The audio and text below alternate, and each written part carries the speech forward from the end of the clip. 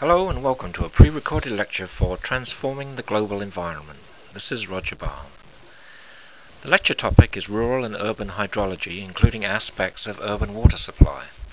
This lecture corresponds to pages 47 to 48 of the Geography 102 study guide. Between those two pages in your study guide, you'll notice there's an important diagram that will also be explained during the course of this lecture.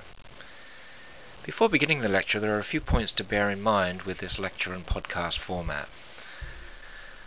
First of all, there's nothing you need to do to advance the slides. It will be done automatically. There are no keystrokes required and no movement of the mouse required to advance the presentation.